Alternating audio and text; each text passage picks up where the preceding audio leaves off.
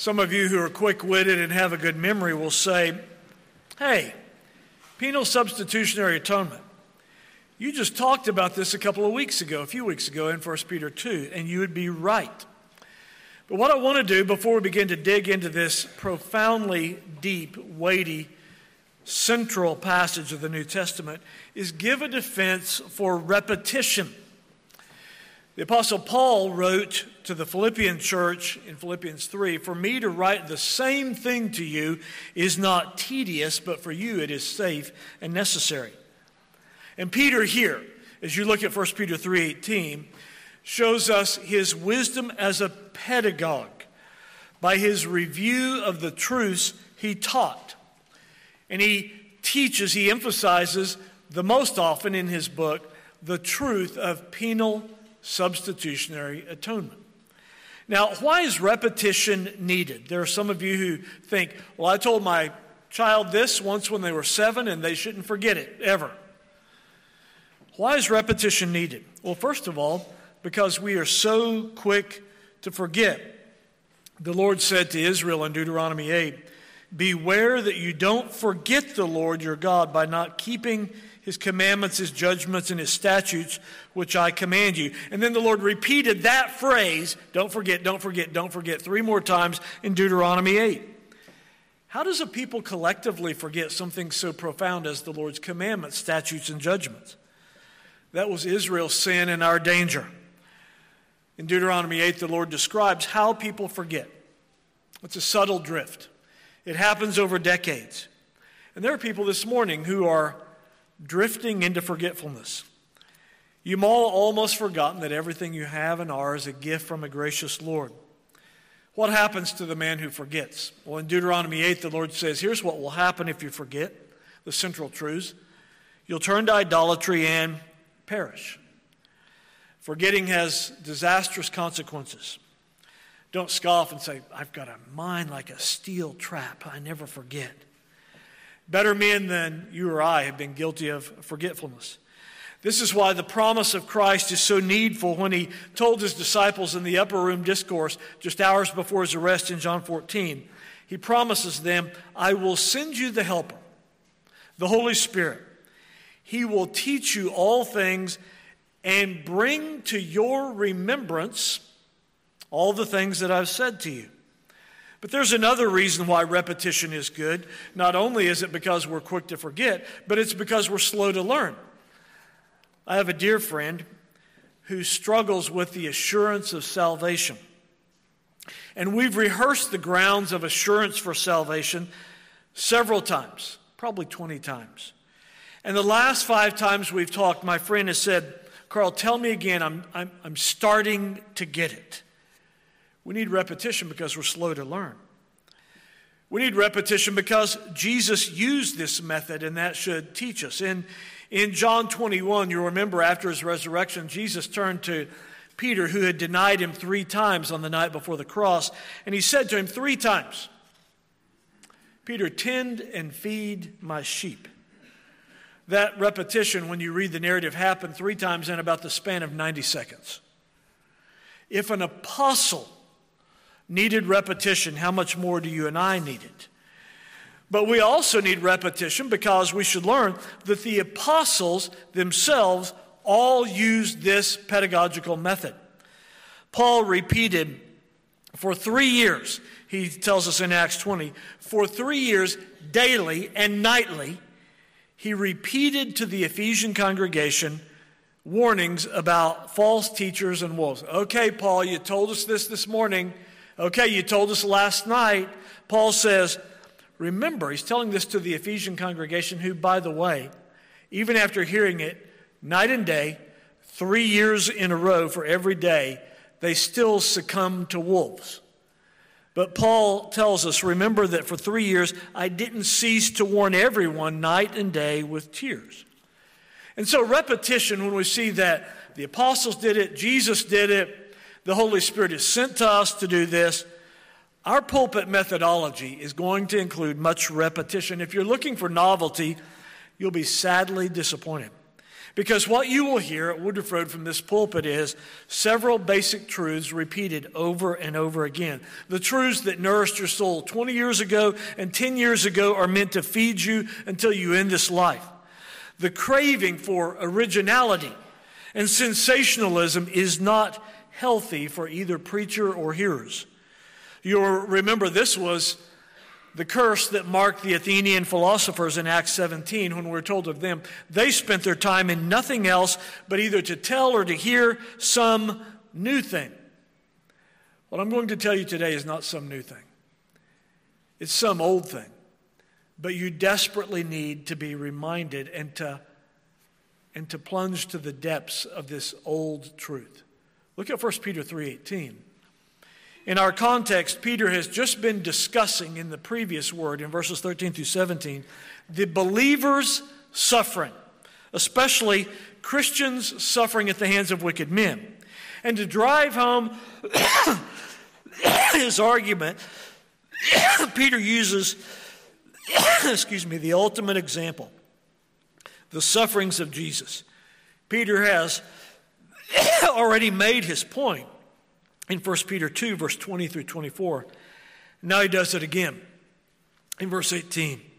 This text becomes the basis for our doctrine of penal substitutionary atonement. Now I have to tell you, right now today, in October of 2023, in the United States and Western Europe, strangely, oddly, shockingly, this doctrine is under fierce attack. The doctrine of penal substitutionary atonement. There are all kinds of leading scholars saying, you've misunderstood what Christ was doing on the cross. Well, what we're going to assert today, what we said about 1 Peter 2, is penal substitutionary atonement is the gospel. If you came here today and you think, I always hear gospel-driven this, and this is the gospel, that's the gospel. Carl, could you clarify? Yes. 1 Peter 3:18, the text we will look at, is the gospel. We're told, for example, by Peter's fellow apostle, Paul, in 1 Corinthians 15, I declare to you the gospel, which I preached to you, which you received, and in which you stand. Paul says, here it is. Christ died for our sins. That's penal substitutionary atonement. Now, I want you to notice, if you look at our text, who Peter is telling the gospel unto. Because there are some of you right now thinking, well, I'm glad Carl's going to preach the gospel. Because I have an unchurched friend, he's sitting right down here, and he really needs to hear that. You go, Carl. I'll sit back and take a nap while you preach the gospel to him. Do you know who Peter is preaching the gospel to? At the beginning of his epistle in 1 Peter 1, verses 2 and 4, Peter says he's writing to the elect. He's writing to believers, to the regenerate. So I have no reticence whatsoever this morning to preach the gospel to believers because they need to hear it again. To a group of the elect. And neither should you. If you've walked with Christ for 40 years, neither should you have any reservations about hearing the gospel and rejoicing once again in the good news of penal substitutionary atonement. We'll need the help of the Holy Spirit, who is called now in this moment to bring the truth to our remembrance and to guide us into all truth. Let's ask for that now. Our Father, we thank you for the Word, its clarity and authority and inerrancy, and that it is our sure foundation. And we confess by our unaided human reason we cannot comprehend these words before us. We need your Holy Spirit to open our eyes. And we thank you that this text particularly reveals our Savior and his work so clearly. We ask now that you would drive these words deep into our minds and hearts. It is vanity if only a man speaks to us. And so now by your Spirit and your word, speak to us. We cast ourselves again upon you, confident that you will give us light and understanding. We pray in Jesus' name, amen. Look carefully at 1 Peter 3:18. And you will notice how many weighty truths are stored up for us there. The first is that we need to think about the greatness of the person suffering. And I just want to speak to this for 1 minute. The greatness of the person suffering. Peter says, "For Christ also suffered." Peter's been speaking up until now in verses 13 through 17 of the believer's suffering. No great surprise. We're sinners. Our suffering comes upon us as a consequence of living in a fallen world. Peter's been speaking of the believer's suffering. But now, incredulous, Peter says these words, and you and I should be astounded at these words. Christ also suffered. This is Christ the Anointed One. This is Christ the God-man. This is Christ the beloved of the Father. This is Christ the one who spoke and galaxies leaped into existence. This is Christ the one who thundered his holy law from atop Mount Sinai. This is the suffering one. And you think you should not have to suffer? It's more than fascinating. It's troubling to me. As I've, in very difficult moments, even with people in this room who's they're going through suffering, they're suffering so badly they're out of their mind. And they've forgotten a principal truth. And they will say, I shouldn't have to be suffering this way. And I typically, very gently, pastorally, try to remind them, my friend, Christ suffered. Are you above him? Well, notice what the intent of Jesus' suffering is. And there's where the penal aspect of penal substitutionary atonement comes in. Look at the intent of Jesus' suffering. Christ also suffered once, here it comes, for sins. Jesus didn't die by accident, just as men on death row don't die by accident in the electric chair. Jesus' sufferings were penal. He was paying a penalty.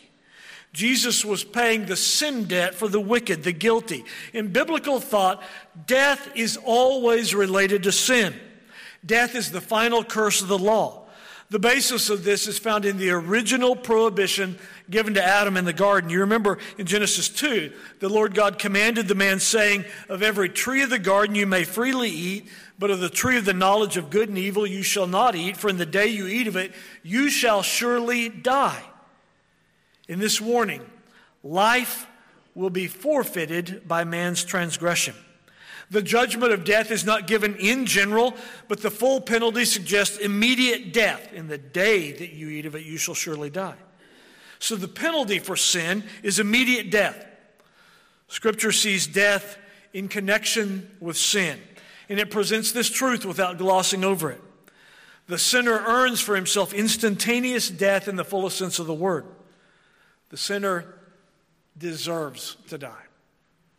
Sin is a capital offense. That God didn't enact the penalty upon Adam and Eve immediately is an overwhelming proof of his grace and long suffering. In the Old Testament, God restricted capital punishment to a limited list, 17 of them, major offenses. This was an expression of grace. The New Testament list is even more limited. In contemporary civilization, the list of capital crimes has been limited almost to the point of non-existence. By comparison with present-day standards, the Old Testament list of capital offenses seems severe. Yet in the total perspective of the Bible, the Old Testament is not a history of severity, but of continual mercy, long-suffering, manifested by a benevolent God to his covenant-violating, life-forfeiting people. From time to time in biblical history, the people of God are given sober reminders of God's prerogative to judge sin by death. We'll begin to look at that tonight in Joshua 7 as we look at the sin of Achan that merited the immediate death penalty. Or there was the case of Uzzah, who touched the Ark of the Covenant, or Ananias and Sapphira, who lied to the Holy Spirit. But once we grasp the gravity of sin and its destructive power on people and life, we'll be amazed at how gracious God was and is. But without a proper understanding of the wickedness of sin and the holiness of God, the Old Testament and the cross are scandalous to our understandings. But Jesus died. In death, he received judgment. Here, the one who was obedient was struck with the punishment due to the disobedient. The judgment due to the first Adam was transferred to the second Adam. Look at those words in 1 Peter 3:18 and understand the first part of our equation. The death Jesus died was a penal substitutionary atonement. It was the penalty for sin. But then secondly, I want you to notice that it was a substitutionary atonement. Now, the nature of Jesus' suffering was unthinkable because it was the just, look at our text, the just for the unjust. When Peter says Jesus was just, he means that Jesus was completely spotless and holy. That he would be the one suffering the penalty. He was the one who was perfect. No moral flaws in him, no guilt. And this isn't just the judgment of Peter. It's the judgment of everybody who writes of this. For example, you remember just before the crucifixion, in Matthew 27, we read, Pilate was sitting on the judgment seat and his wife sent to him and said, have nothing to do with that just man, meaning that man who's not guilty. The centurion who stood at the foot of the cross said in Luke 23, certainly this was a righteous man. In Acts chapter 3, Peter is preaching his second great sermon in Jerusalem, and he says, you denied the Holy One and that just man.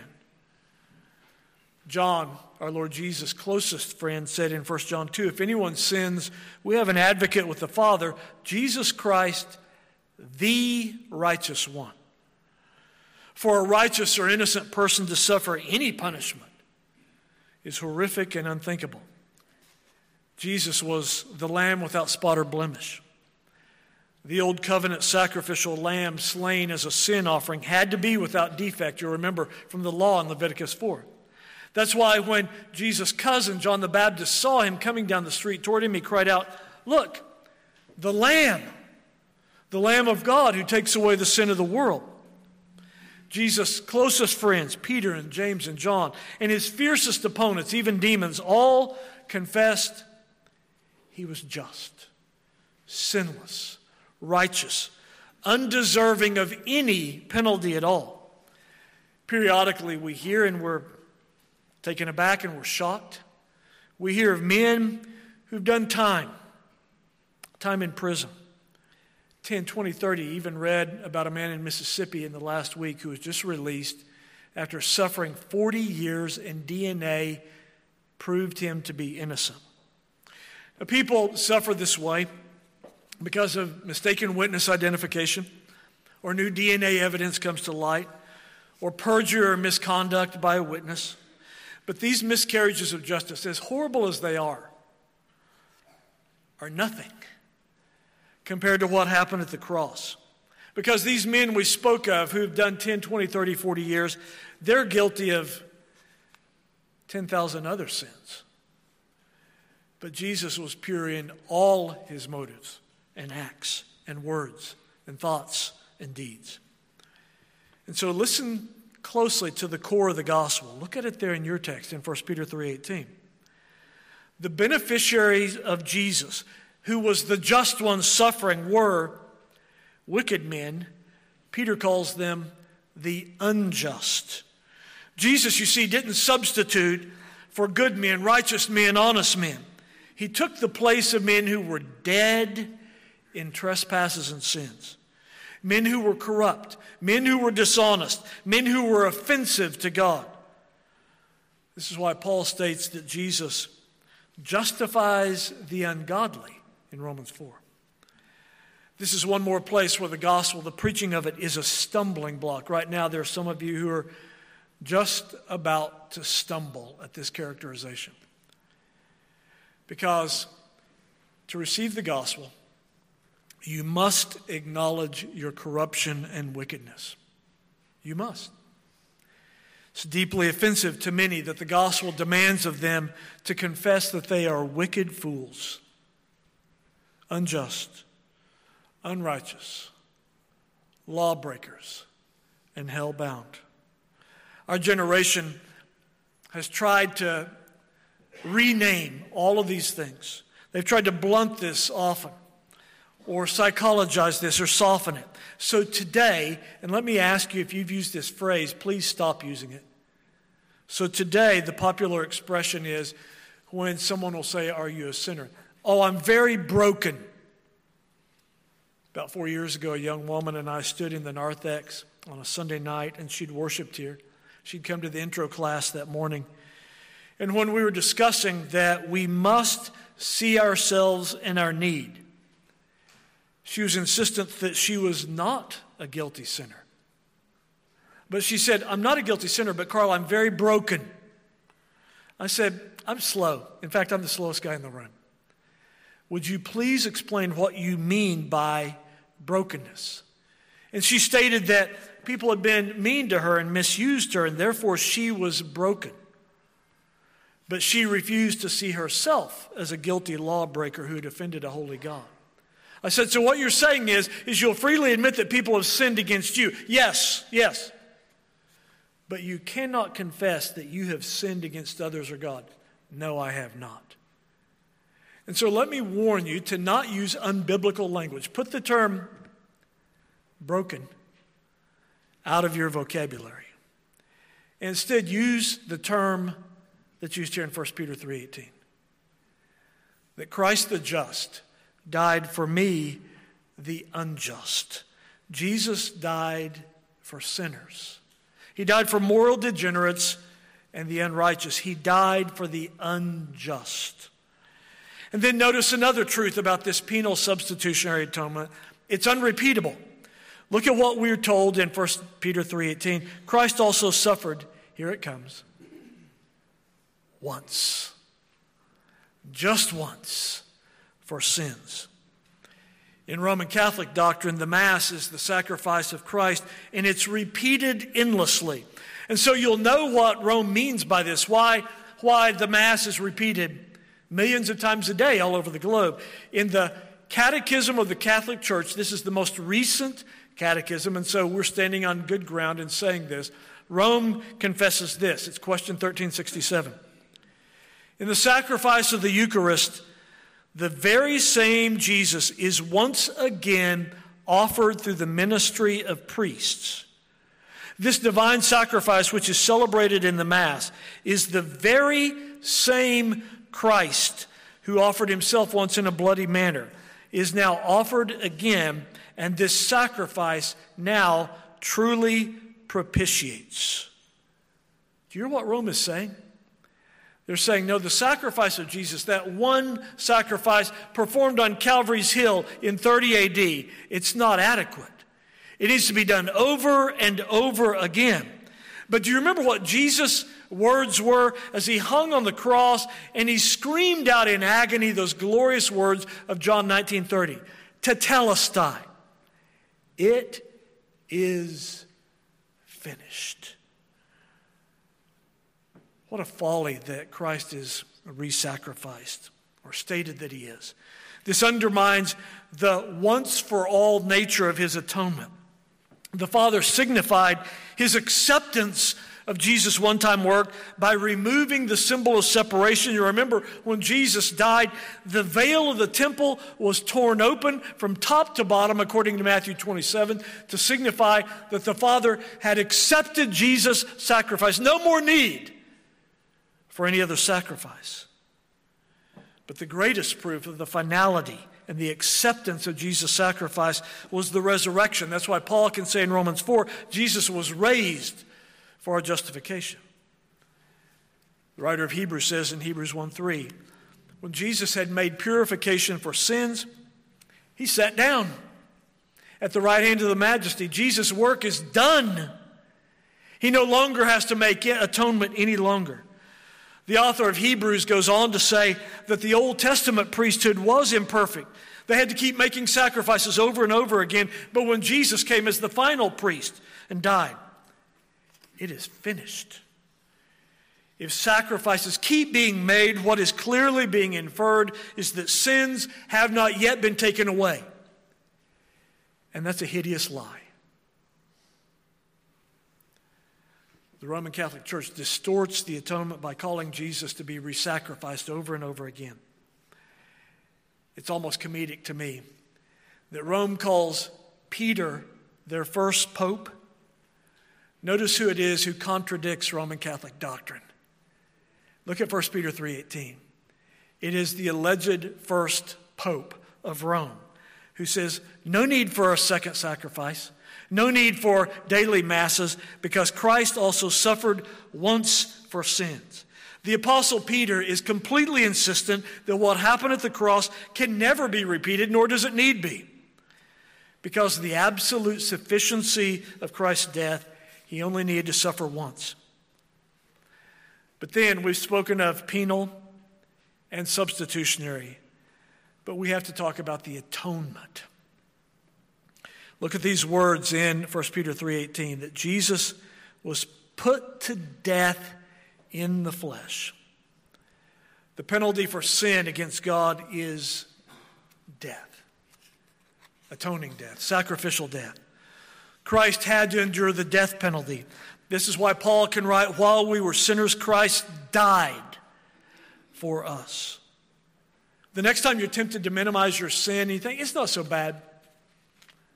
The spotless Son of God had to be slaughtered for your sin and mine. And Jesus, by his suffering and death, satisfied the requirements of God's justice. You cannot preach the gospel, at least the gospel that saves, unless you preach about an atoning death.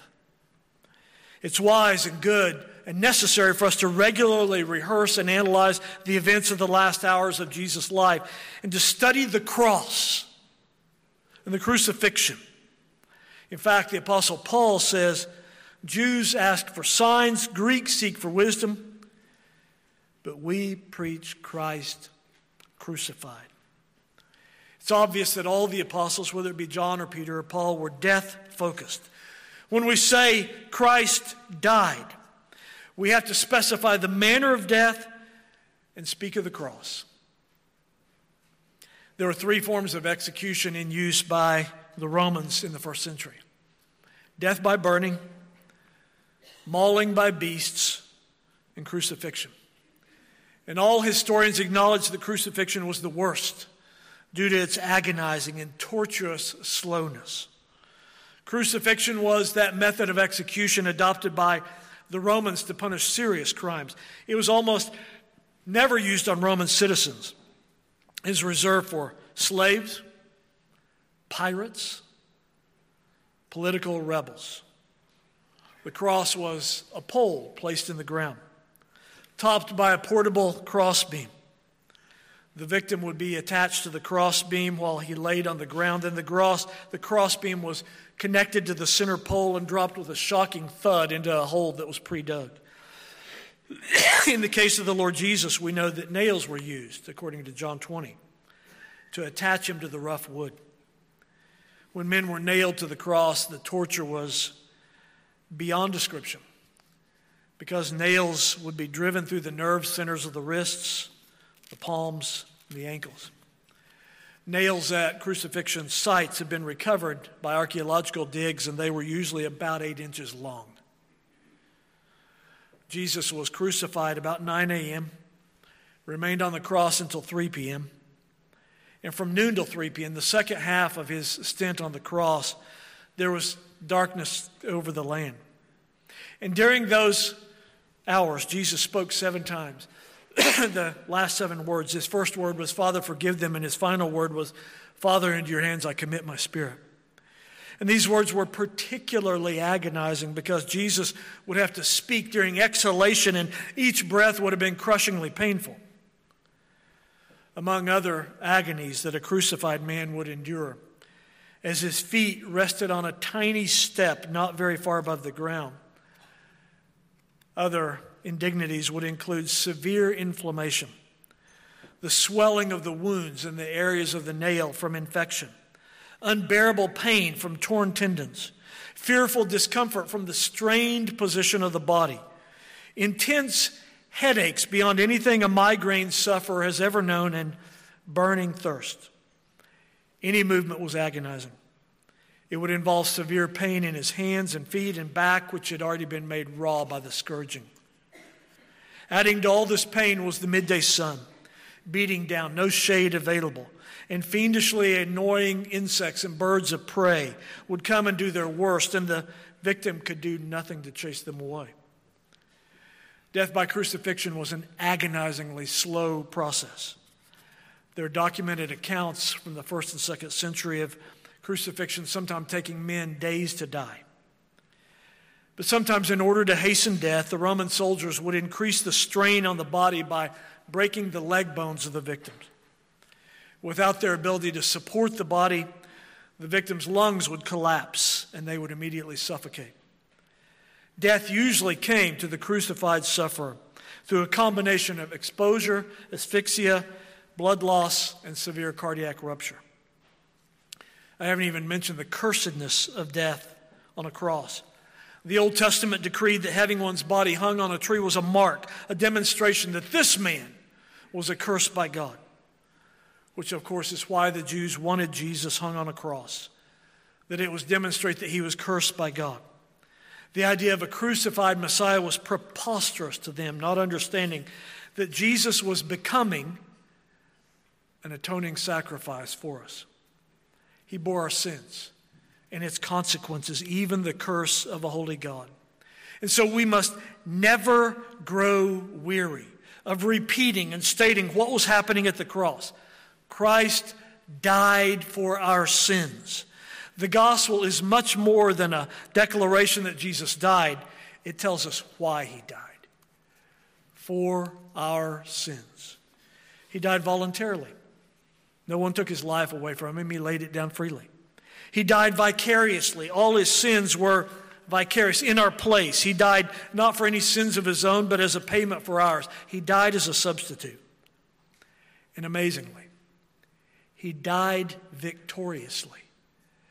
Jesus in his death crushed the serpent's head and shall have that which he died for. His people shall be saved. His Father shall be glorified, and he shall be exalted. I want you to notice how important this central truth is that Jesus actually was dead. Look at 1 Peter 3:18. We're told Peter adds the qualifying phrase, the clarifying phrase, he was put to death in the flesh. John says it in Revelation 1 when he recounts the words of Jesus who says, I was dead and now I'm alive. Peter on the sermon on the day of Pentecost says to thousands of Israelite men of Israel, hear these words, Jesus of Nazareth, you've taken by lawless hands, you crucified, and you've put him to death. No one stood up that day in Pentecost in Jerusalem and said, well, Peter, we didn't actually kill him. It was sort of a metaphorical, a figurative death. No. No one stood up and contradicted Peter when he said, you have put Jesus to death, because they all knew it to be so. Luke, the precise historian and physician who would know a thing or two about dead bodies, tells us when Jesus had cried out with a loud voice, he said, Father, into your hands I commit my spirit. And then he breathed his last. A few moments after that, if you could have made your way into that borrowed tomb and touched Jesus, he wouldn't have roused. His skin would have been cold and clammy because he was lifeless. He was dead. The one who spoke and gave life to solar systems was lifeless. We mustn't run away too quickly to the resurrection, that we run past this central fact. Look at 1 Peter 3:18. Jesus was put to death in the flesh. He was the atoning sacrifice. Notice then that Peter tells us the final aspect of this. He was made alive by the Spirit. Peter is speaking of the bodily resurrection of Jesus. Paul concurs when he writes of Jesus in Romans 1:4. He was declared to be the Son of God with power according to the Spirit of God by the resurrection from the dead. When the Holy Spirit raised Jesus to life, it was a demonstration that his atoning sacrifice had been accepted by the Father. I want you to notice something. This is not an aside, but it's powerful.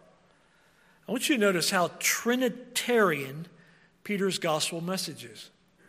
Look at your text, 1 Peter 3:18. First of all, he speaks of the Father. We're told in just a moment that Jesus died and rose that Christ might bring us to God, the Father. Then he speaks of the Son. The spotlight is on Christ's suffering and resurrection. And then the focus is on the Holy Spirit by the last phrase. He is made alive by the Spirit. Peter is insisting that it's the third person of the Godhead is the one who made Jesus alive. There's a simple application. It's contained in the very text itself. I want you to notice what the goal of all of this was. What was the goal of the penal? Jesus bearing the penal. Substitutionary, Jesus dying in your place. Atonement, death. What was the goal of all of this? Look at the words of verse 18 and delight in them. So that he might bring us to God. The effect of Jesus' crushing death and his triumphant resurrection is to enable you to enter the holy presence of God. His penal, substitutionary, atoning death is what gives you access. Jesus, by paying our debt, has removed the sin that separated us and alienated us from the Father, and we are now accepted, now beloved. And this is simply the fulfillment of what Jesus told his disciples the night before he went to the cross, when Jesus said, I'm going to prepare a place for you. I will come again and I will take you to myself, that where I am, there you may be also. All of this, the penalty, the suffering, the death, was so that you might be brought safely home to the Father's house. Let's pray. Our Father, how we praise you for sending your beloved Son to be humiliated on our behalf, for sending him to be despised and not esteemed, for sending him to be bruised and crushed for our iniquities. We confess that we will go to any lengths to avoid any humbling or lowering. But our Father, we see how readily Jesus, for the joy set before him, despised the shame and endured the cross. O Jesus, dare we ever again doubt your deep, eternal love for sinners when we see what you've endured for us, even undergoing the terrible agony of a shameful, cursed death for us. And so, Father, give us hearts to reciprocate with great love for Christ. Cause us to be a people that deeply love him and firmly trust him. We pray in the name of the Savior who has died for us.